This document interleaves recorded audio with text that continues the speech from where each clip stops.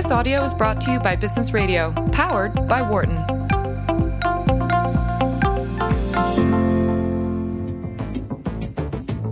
Welcome to Leadership in Action on Sirius XM Business Radio, powered by the Wharton School. I'm Ann Greenhall, Deputy Director of the Ann and John McNulty Leadership Program here at Wharton, and my truly dear friends and co-hosts, Mike Useem and Jeff Klein, are off for the evening.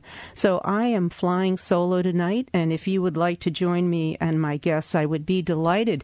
Since I'm flying solo and we have our first guest in studio, we're not going to do the usual banter that Jeff and Mike and I like to engage in every Thursday night. So let me tell you who we've got on tap here. We have in the first hour, I'll be talking to Donna DeCarolis, who is the founding dean, not just the dean, but the founding dean of Drexel University's Close School of Entrepreneurship. And for those of you out there, this is actually a special and important and subtle point. It's the first degree-granting school of entrepreneurship that is independent of a business school. So I want to learn more about that because I know that was a dramatic move. So we're going to hear more from Donna in just a moment. So we have a great show, and I hope you will call in and join us. But let me welcome right now Donna DeCarolis. Welcome to the show. Thank you. Thank you so much, Ann. Pleasure to be here. It's really a pleasure to have you, and especially in studio. So that means Great. We'll have a chance for even more lively conversation, and I hope not so engaged that I forget that there are listeners out there. Okay. Okay. So, Donna, I've said a word or two about you as Dean of the Charles D. Close School of Entrepreneurship, and you are also the Silverman Family Professor of Entrepreneurial Leadership at Drexel. So, but I know sometimes we work backwards from where our guests are to where they came from, but I'm actually going to maybe do the reverse and just ask you a playful question up front. Sure. So when you were a young person, maybe in your teens, did you imagine that you would be the founding dean of the School of Entrepreneurship at Drexel? So no, because that idea came to me 5 years ago. Okay. So I think when I was little or in high school, Yeah. I always felt a pull toward education. You did? Yes, absolutely. Now, Absolutely. why was that? I felt a pull towards education also, so I'm asking you because I felt the same. Yeah, so very honestly, I think it was, I was raised in a Catholic school environment. Okay. And I had a very positive experience in that environment. I learned a lot. I thrived and admired the teachers that taught me. And so I wanted to emulate that. So education was always in my blood. My career path was not a straight one through education. I took little diversions and did other things. But as I was getting my MBA and was motivated to get a PhD, I knew that I wanted to do that to be back in the classroom and actually doing research. So it was something that was just always motivated me. And if I'm remembering right, you did your MBA at Villanova? At Villanova. At Villanova. And then how about undergrad? Where were you So as an undergrad? I'm a Philadelphia girl. Oh, I love that. Oh, I great. did my undergrad at Cabrini University. Okay. And my MBA at Villanova and my PhD at Temple. Oh, boy. You are. And here you are. And here I am at Drexel. At Drexel. That's wonderful. Right. And at Cabrini, what was your area of study? So interestingly, my area of study was history. History. And particular time period that you liked? Or were Yes. you more, okay, yes, what absolutely. time period? I loved the Renaissance. That was my favorite. Yes. Okay, so now I think there's a connection to entrepreneurship. Yes, a rebirth. A rebirth. Okay. So good. So you studied Renaissance history, and then did you go right on to get your MBA or do a little work? So truth be told, I taught high school for a year and realized rather quickly that's not where I wanted to be. Okay. So shifted, pivoted, and went on to get my MBA. I did consulting. I did PR. I did some lobbying. But it wasn't me. Okay. And me was being back in the classroom environment. Okay. So was it a Teach for America program or were you public school, private school? No, it was private schools. A private school. And high school in history? History and English. Okay. And Yes. what didn't sit well with you on that?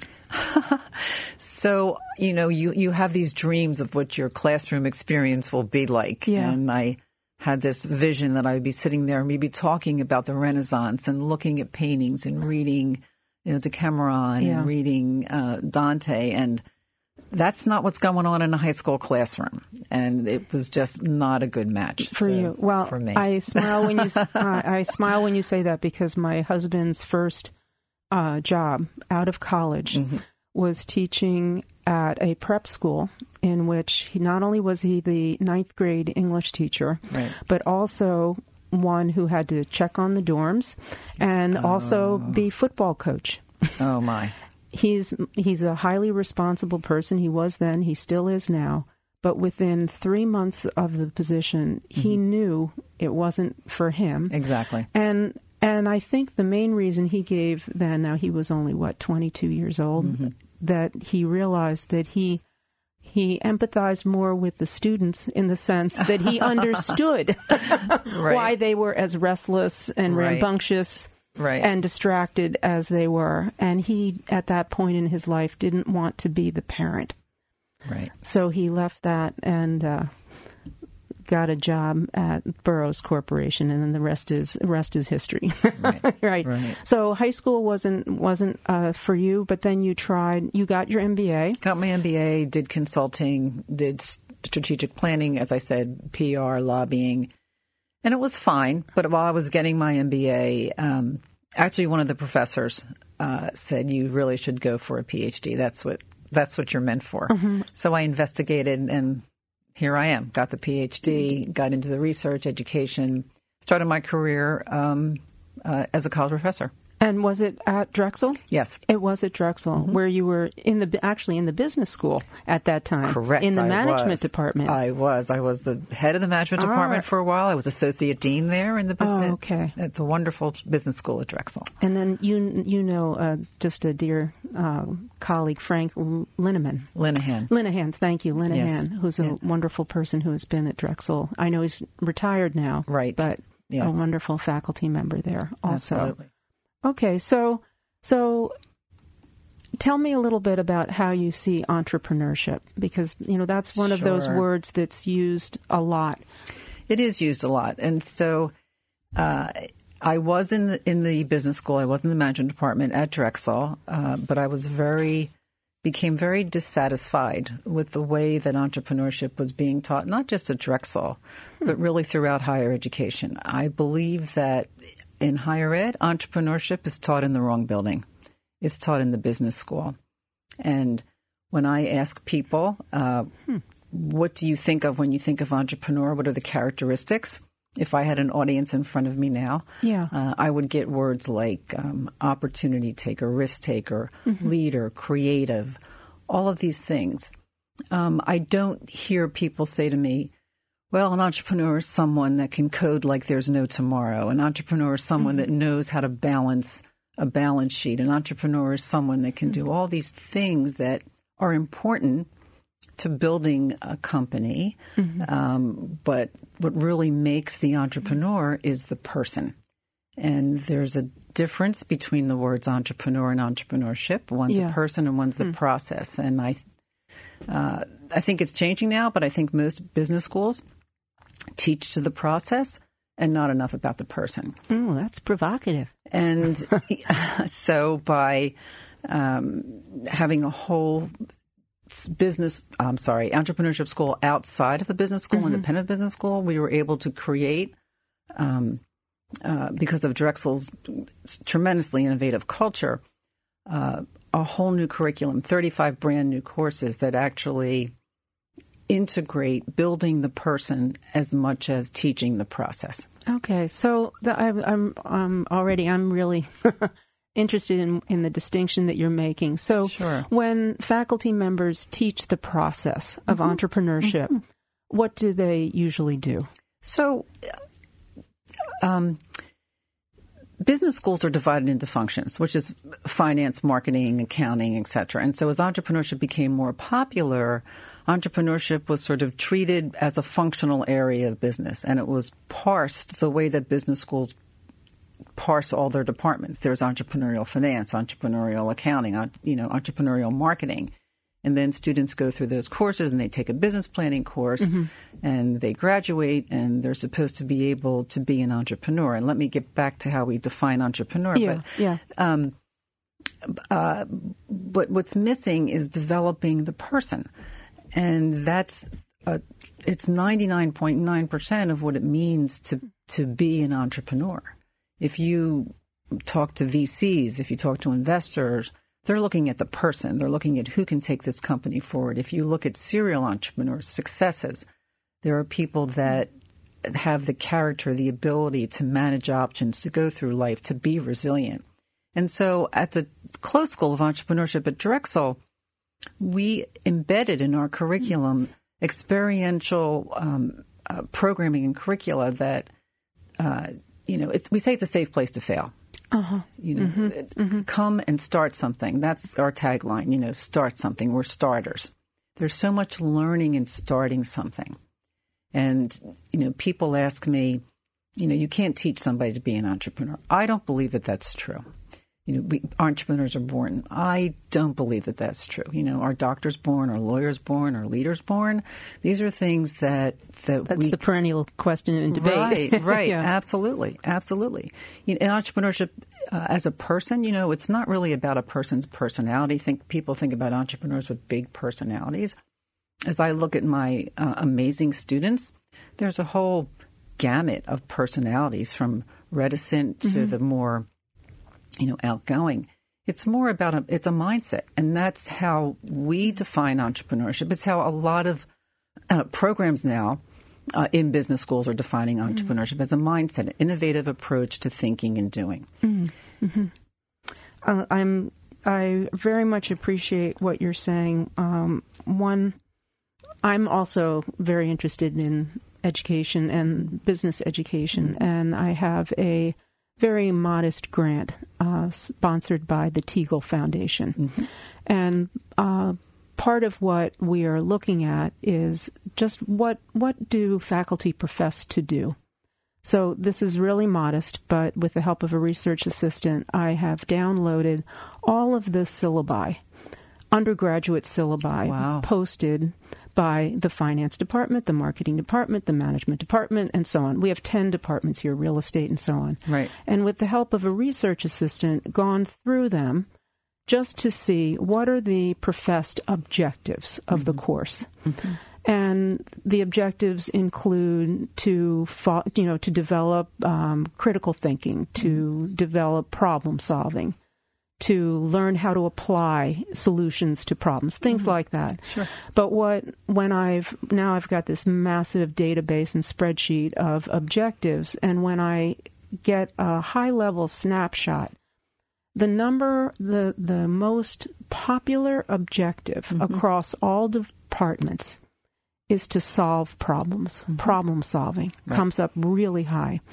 And one of my hobby horses is that I think problem solving is a critical skill. It's an incredible and important high-level skill to develop. But I would add, and I think here's where you're going to agree with me, before we start solving problems, what is the problem that we're solving? So in other words, the ability to pose a problem, let alone solve the problem. And the posing of the problem, to me, requires creative thinking. In other words, the ability to walk around a situation and say, is it this, or is it that, or is it this or absolutely. that? And so I would say, and I'm just going to use, and modest, and I love Wharton, very proud, but if I could nudge the faculty here, I would say, yes, carry on, and let's remember that we also need to think about the framing of the problem. What is the problem? And so that's totally agree. And that is so much a part of thinking like an entrepreneur. It is, how do you recognize the problems? How do you assess what the opportunities are? How do you screen out the things that are not going to work before you can actually jump to solving the problem? Speaking of research, there's a phrase called entrepreneurial alertness. where entrepreneurs are characteristics are always seeking, what's wrong? What is the problem and how do we solve it? So it's very interesting that you found the words to solve when it's to find. Yeah. Really, how do we find and screen these problems? And the beauty, the elegance really of a true entrepreneurship education is that the attitude and the skills that we're giving these students in the close school or in any other school that does this is the ability to take this to their life, their career, their profession, within a company, to start a new venture, in their personal life. It's about managing options in your life. Things don't go right. Right. So how do we manage the options? Right. What are the options? How do we carry on with resilience and with energy and with a smile on our face? Very good. Well, Donna, let me not neglect our listeners and just remind everyone that this is Leadership in Action on Business Radio, Sirius XM 132. I'm your host, Anne Greenhall, and I'm speaking with Donna DeCarolis, Dean of the Charles D. Close School of Entrepreneurship at Drexel University.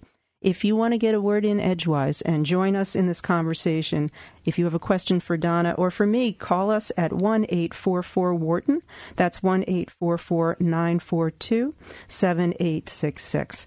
All right, Donna, now a follow-up here. In addition, in this, this taxonomy and look at the syllabi here, and of course what we as teachers or faculty profess is one thing, and what actually happens and students learn is another. But if we just first look at what they profess, the second highest objective is to apply.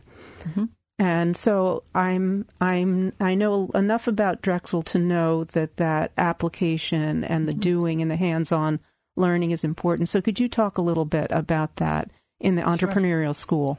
Absolutely. So, our definition of entrepreneurship is it's a mindset, an innovative approach to thinking and doing.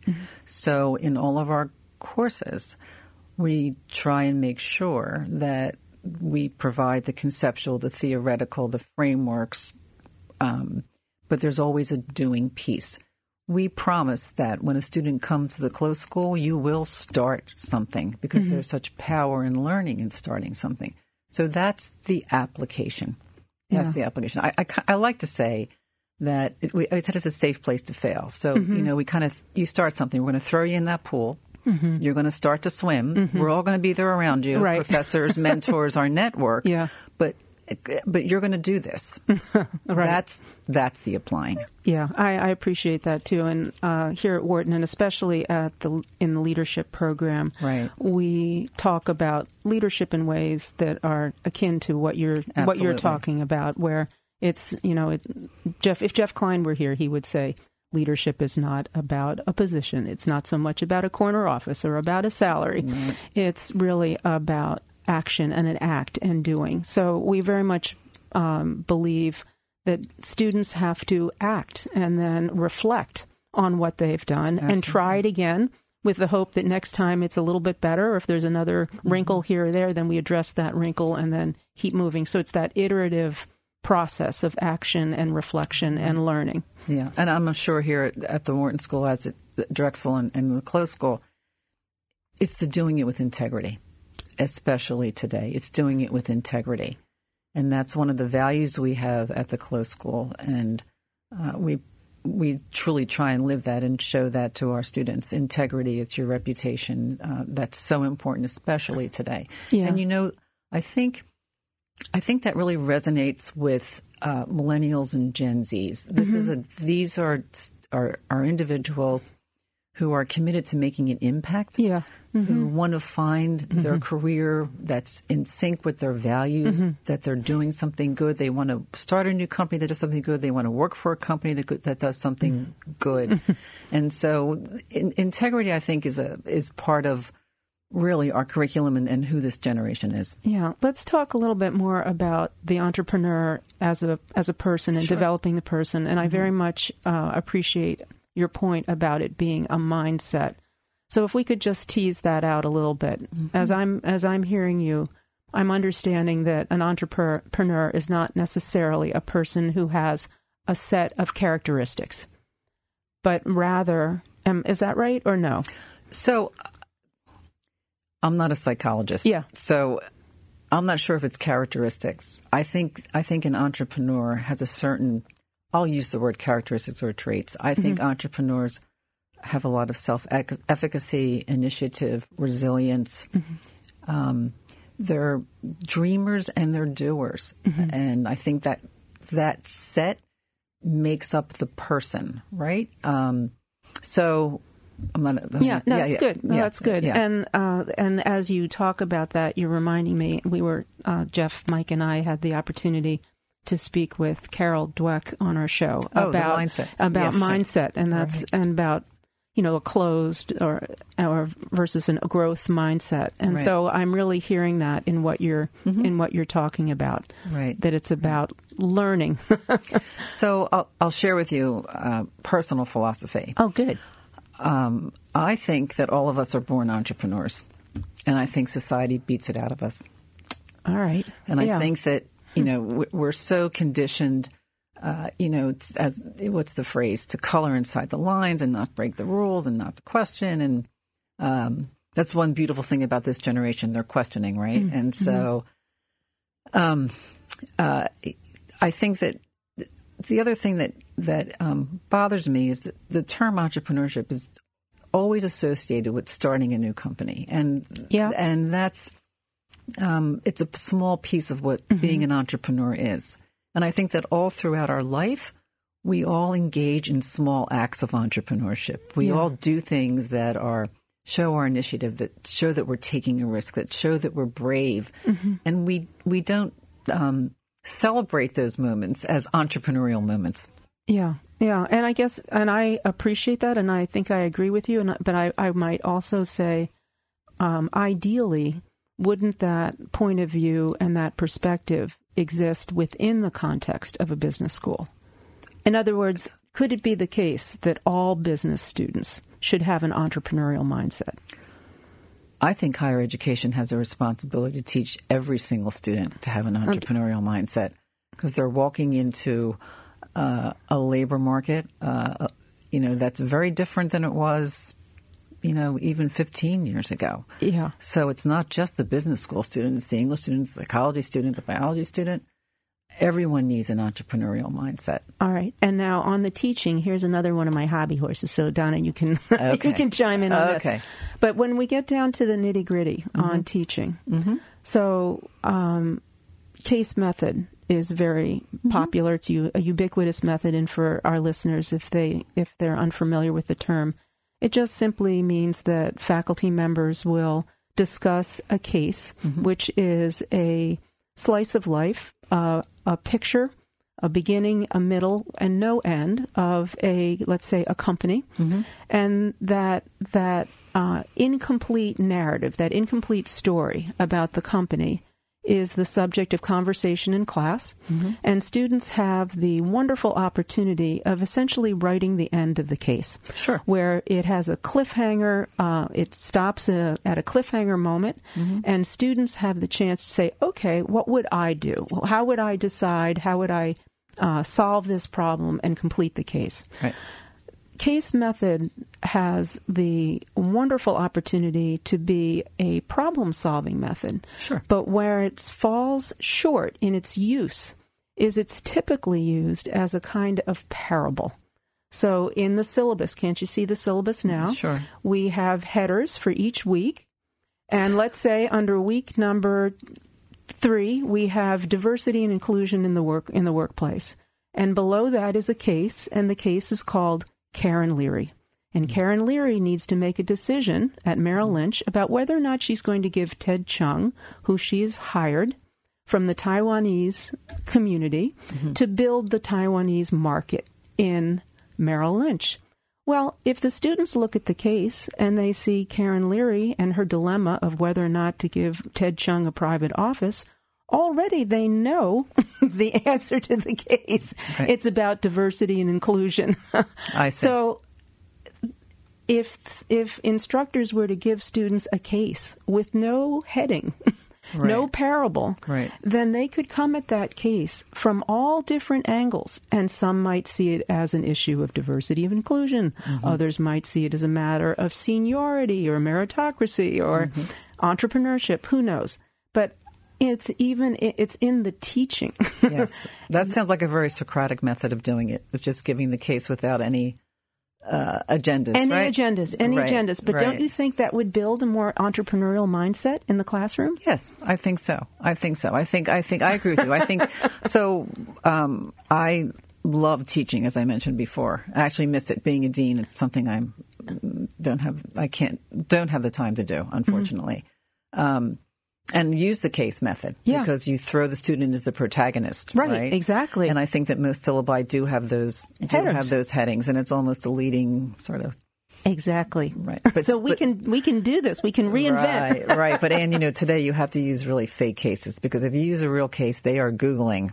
Oh, that's true too. Yes. That is true too. Yeah. Even if you have a no Googling rule. They're still Googling. Googling. Good point. All right. Well, we'll come back to this. So listeners, please stay tuned. We're going to take a short break now. I'm Anne Greenhall. I have the great pleasure of speaking with Donna DeCarolis, who is Dean of the Charles D. Close School of Entrepreneurship at Drexel University. You're listening to Leadership in Action on Business Radio, powered by the Wharton School, Sirius XM 132.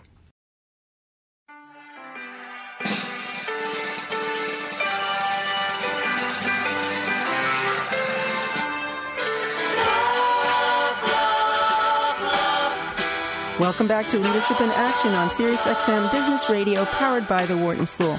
I'm your host, Anne Greenhall, Deputy Director of the Anne and John McNulty Leadership Program at Wharton. Donna, before the hour, we were talking a little bit about your biography, and we also spoke about the distinction between entrepreneurship as a process and the entrepreneur.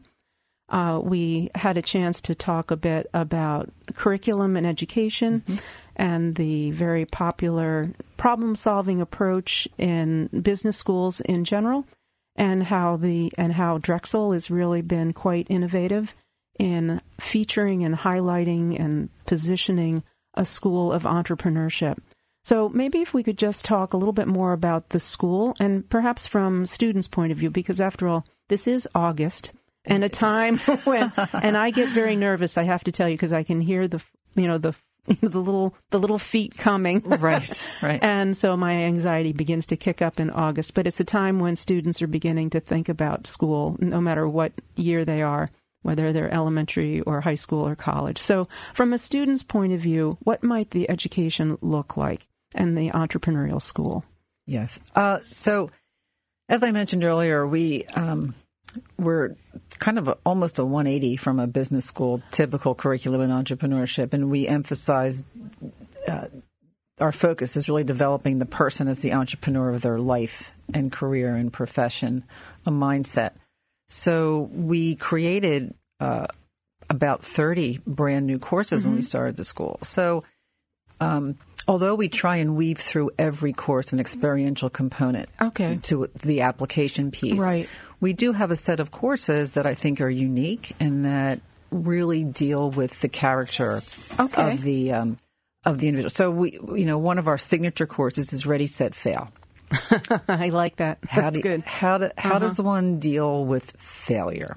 As I mentioned earlier, how do you take failure, manage the options, generate different alternatives, move on? And so the course takes a look at risk mitigation in kind of a business sense, but also throws in the psychological, emotional piece of dealing with failure. Because failure is such a negative-laden word, although it's getting a little more popular now because it's a good thing to fail because then you can move on.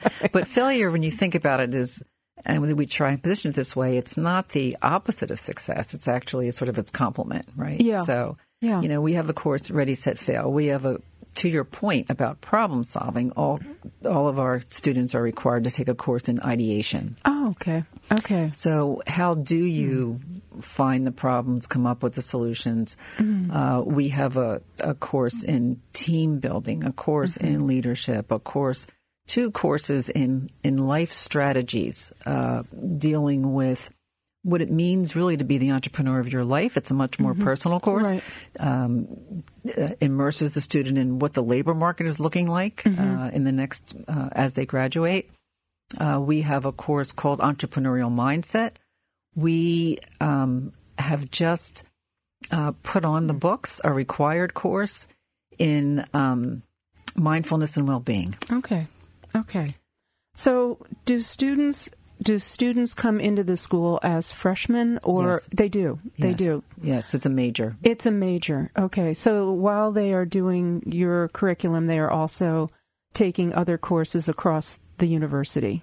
Sure, they take their gen ed requirements, right. the English, their history, chemistry, whatever. Okay, but right. they come in as freshmen. So how many students come in a year? How many are you expecting this fall? So we're expecting 55. Oh, that's great. Yes. 55. And Right. then do they walk through the curriculum together, or in... No, it's not cohorted. Not cohorted. So it's more of an individual path. So it's not cohort. I think we have sort of we do try and put them in the same classes the first couple of terms. But remember, Drexel is a co-op school. Yes. So they go off at the beginning of their sophomore year or the ending of their sophomore year, and they work for 6 months. So that's probably where their paths will digress. Mm-hmm. Okay. Right? Yeah. And so then, as the entrepreneurial school, do you participate in a special way with the co-op opportunity that students have? Yes. So we advise our students. We want them to really cast a wide net, right? So we would like them for their first co-op to work for maybe a bigger company. To get that experience. We try and place them in their second co-op, maybe in a smaller, growing new venture that's in the area, maybe in a VC, maybe in an incubator, things like that. And then one of the unique features of our program is that we offer, actually not just to close school students, but to anyone in the university, what we call the entrepreneurial co-op. So for those of your listeners, that a co-op is a work experience, 6 months. So the entrepreneurial co-op, and the average salary for a co-op is about $15,000 for a student. Okay. So in the close school, we will give you $15,000 to start and run your own company for 6 months. So that's the ultimate. So you get space in our Biata Institute for Entrepreneurship. You get mentoring, networking. You have to do progress reports. You can't just come with an idea. You have to show that you have skin in the game. And so we have the entrepreneurship co-op, and that's the ultimate experience for them, to actually run their company for 6 months. Boy. Okay. So say if I'm hearing you right, is it sophomore year that they do a co-op in a larger company? Ideally. Ideally. Junior year in a smaller, more entrepreneurial, ideally. Right. And then would it be senior year that they're doing the entrepreneurial? They'd have to compete for the entrepreneurial co-op. Okay, right. So say a little more about that. What does that competing for the co-op look like? So they get an award. It's basically $15,000. So, as much as I'd love to give 3,000 students an entrepreneurial co-op, there's a budget there, right? Yeah, there is. Yeah. Yeah. So they have to do presentations in front of a panel. Okay. That representatives from the close school, representatives from our co-op office, the Steinbright office, and we select 2 or 3 every co-op cycle that would be awarded the entrepreneurship co-op. Okay, very good. And I'm wondering, did those students who are presenting, do they ever have fellow students? Can it be a couple of students who are interested? Yeah, that's a great question. So typically the funding would go to one person. Yeah. But typically it's a team. That's what I was thinking. And so we actually had a beautiful example of a company that went up for the co-op the first time and did not get it. And the second time they did, and they came back to us and said, if we did get it the first time, it would have been a mistake. Okay. Because they weren't ready. They weren't ready. Oh boy, so good. So let's say 3 or so students a year might get this special. Well, probably 6 because we have 2 co-op cycles. Okay, probably 6 students a year. Right. Wonderful. And so the students are majoring in entrepreneurship.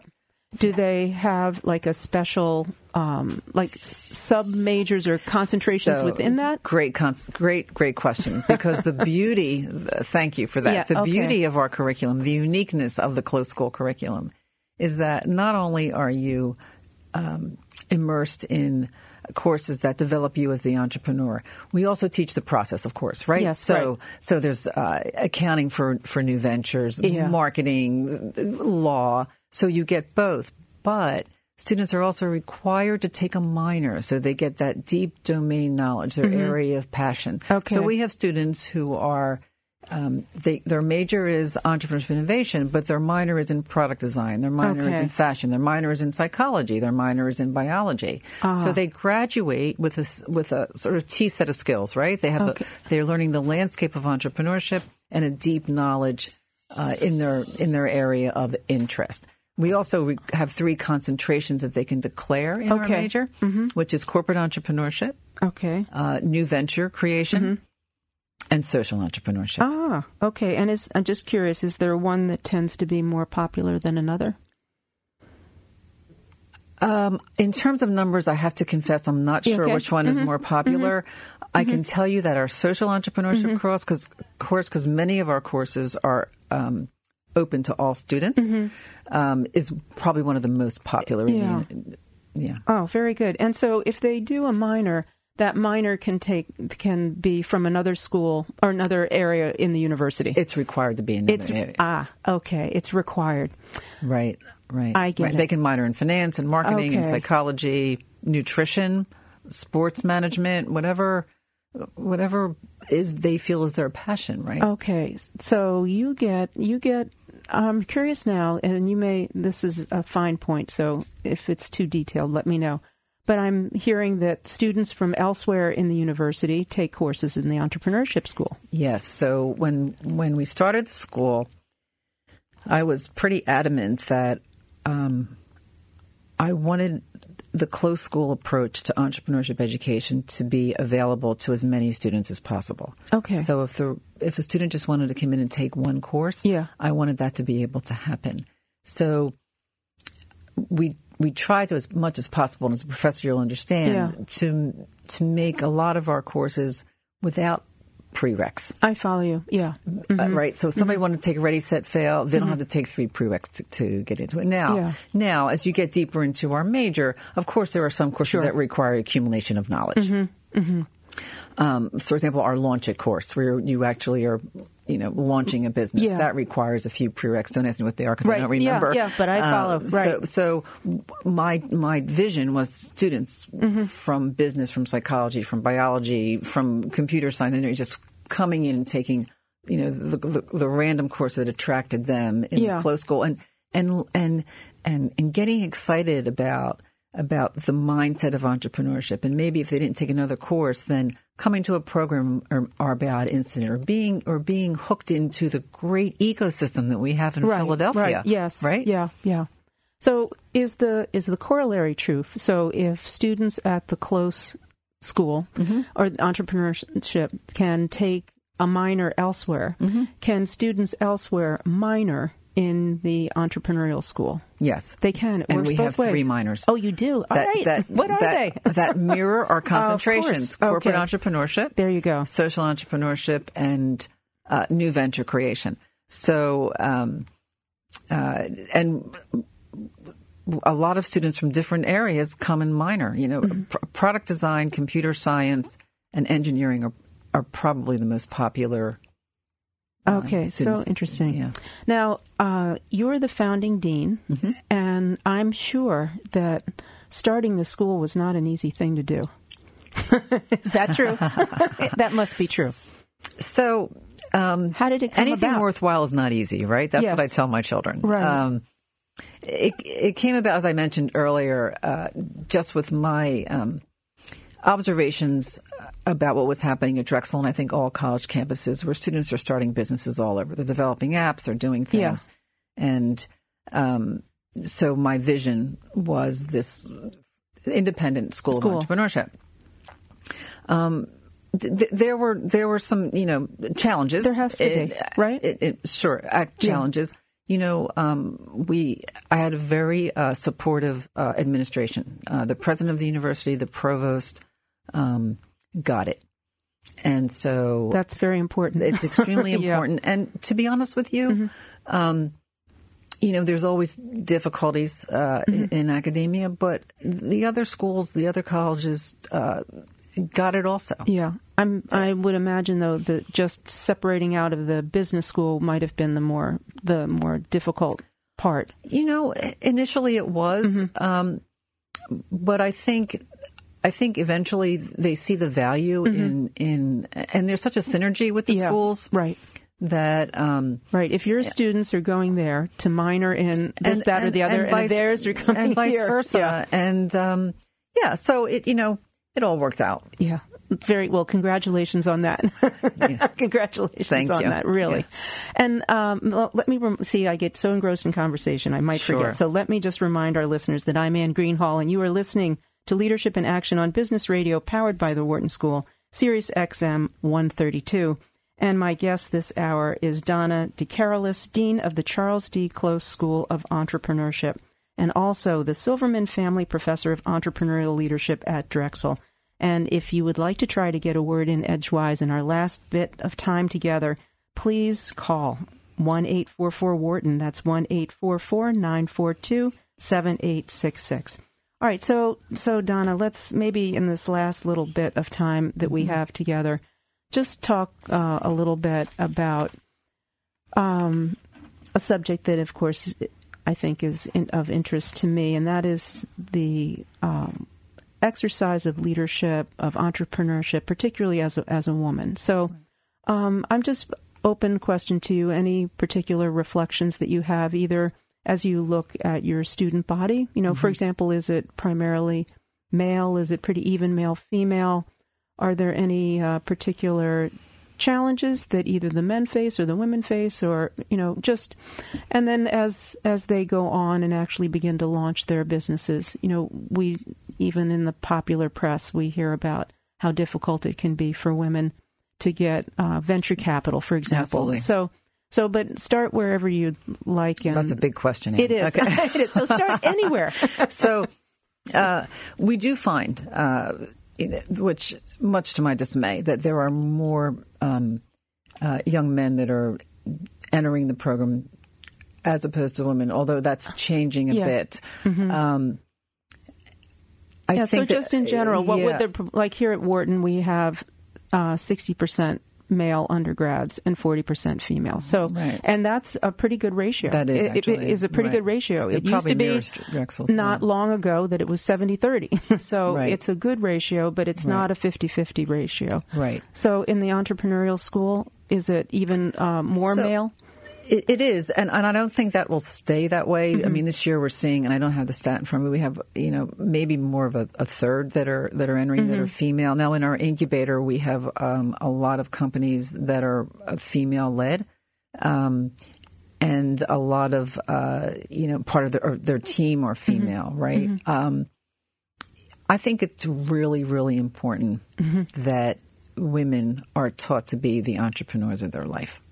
Extremely important. And so anything that we can do as role models, I think it's extremely important that women realize they are role models. I think that's the greatest contribution we can make. Oh, very good. Is to be a strong role model. Oh, okay, so now our listeners will be bored, but you as my guest here, I can share another one of my pet projects is perceptions of leadership. And you could put in perceptions of entrepreneurship just as easily. Right. But I ask my students before they step into class on the first day here at Penn and Wharton to stop, pause, and think about the essence of leadership and to find or create an image that captures that essence. And I use the word leadership on purpose. So I've amassed more than 10,000 images and essays, which I have parsed and looked at the male postings and the female postings. And not surprisingly, I know it's in the literature, and it is true from 2001 to last year, that when the young men say he, they mean he 92% of the time. When the young women say he, they mean he 85% of the time. So the image of leadership is gendered male. And then when we look, I got curious. Okay, so who is he? And on those rare occasions when it's she, who is she? And that has been a fascinating exploration for me, because it is difficult for young men and young women to see a woman as an image of leadership. The runner-up image, the second most popular female image among young men and women here at this just, I'm not saying worldwide, just here, this slice of life, is Mother Teresa. Wow. Great entrepreneur, wouldn't you think? Yes. The number one image, and you will not guess this, but I will tell you, is female, but not a woman. All right, brace yourself. Okay. A mother duck with ducklings. Wow. I really have no response for that one. That's crazy. My response at first was despair, but then I picked myself up and said, Anne, read what the students have to say. And when I read what they had to say, and I was totally charmed by one young male undergraduate, 2002, who wrote, they call me Dr. G. Dr. G, when you asked me to post my image of leadership, the very first picture that came to my mind was a picture of my mother. Wow. But I could not post a picture of my mother on the very first day of class at the University of Pennsylvania and the Wharton School. So instead, I chose an image of a mother duck with ducklings. And when you look at that image, it is a military image of leadership. She is taking them across the road. But she is also taking care. She is taking charge, and she is taking care. So like at the highest, more abstract, archetypal level, this is an admirable image of leadership. But it is a sidestep, because it's so difficult. Even now, well, that was 2002. We've come a ways. But still, even now, in 2016, 2017, 2018, difficult for young people to see a female image. So I'm right with you, Donna. I think having role models, having women in positions of leadership. A wonderful book, maybe you've read, and by coincidence you'll smile. It's called The Loudest Duck, and it is written by a woman named Laura Lisswood, who had the position and ability to assemble the highest convening of women. In order to assemble in this group, you had to be a head of state. Wow. And one of the women, and forgive me, I cannot pronounce the name, but she was the president of Iceland, and she'd been president for 8 years. And a little boy came up to her and said, "Can I be president too someday?" And she told him, "Of course you can." But she realized that all he had ever seen was a female president of Iceland. And so Laura Lisswood's comment about this is the power, she calls the power of the mirror, of being what we can see. And so, again, to your point, having role models, having people out there that young people can see, I think is just so important. Absolutely. Absolutely. So if you have female entrepreneurs in that incubator, that's quite a tribute. It is. Yeah. So how about for you personally? I mean, being a female faculty member is also, and becoming dean, that's not an easy thing to do either. Yeah, so I think female faculty member is probably easier than becoming female dean, although I think that's changing in academia. But, back to your point about the duck image is kind of interesting because I'm a mother. You mentioned you're a mother. Yes. And I think it's very positive that the perception that it's one or the other is totally broken down. I think it's important for fathers to be nurturing as much as it is for mothers to be nurturing. I still believe that despite everything, the mother is still the cog in the wheel at the home, and everything revolves around. But that doesn't mean you can't be a good, strong role model. I think the fact that, and everyone has their own path. I mean, if a woman chooses to not go to work, to stay home, that's just You can still be the entrepreneur of your life. Absolutely. Absolutely. CEO of your home. Exactly. And if you choose to have a career, I think that's a great role model, especially for your boys. Yes. I think that is absolutely true. So, Donna, we're coming right around the corner. We have about 2 minutes. So I always like to give my guests the next to last word, if not the last word, as I close out. So are there any tips or advice or reflections that you might have for young people coming up who might be eager to seek out entrepreneurship as either a way of life or as a career? So I think I would say, to adopt the definition of entrepreneurship as a mindset, a way of thinking and doing. I think I would say to trust your instincts, to make decisions. If you make the wrong one, to grieve for a minute. Give yourself a minute, a day, whatever, and then move on, and to learn to laugh. Right. It does help, doesn't it? It certainly does help. Exactly. Right. All right. And just, I don't want to have you miss the opportunity. How can people out there across the nation learn more about your school and program? I can't even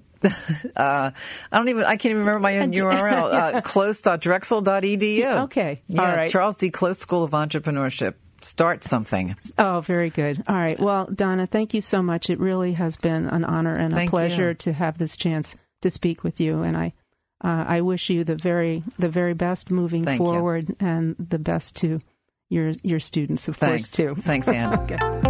For more guest interviews, check out our Wharton Business Radio Highlights podcast on iTunes and Google Play.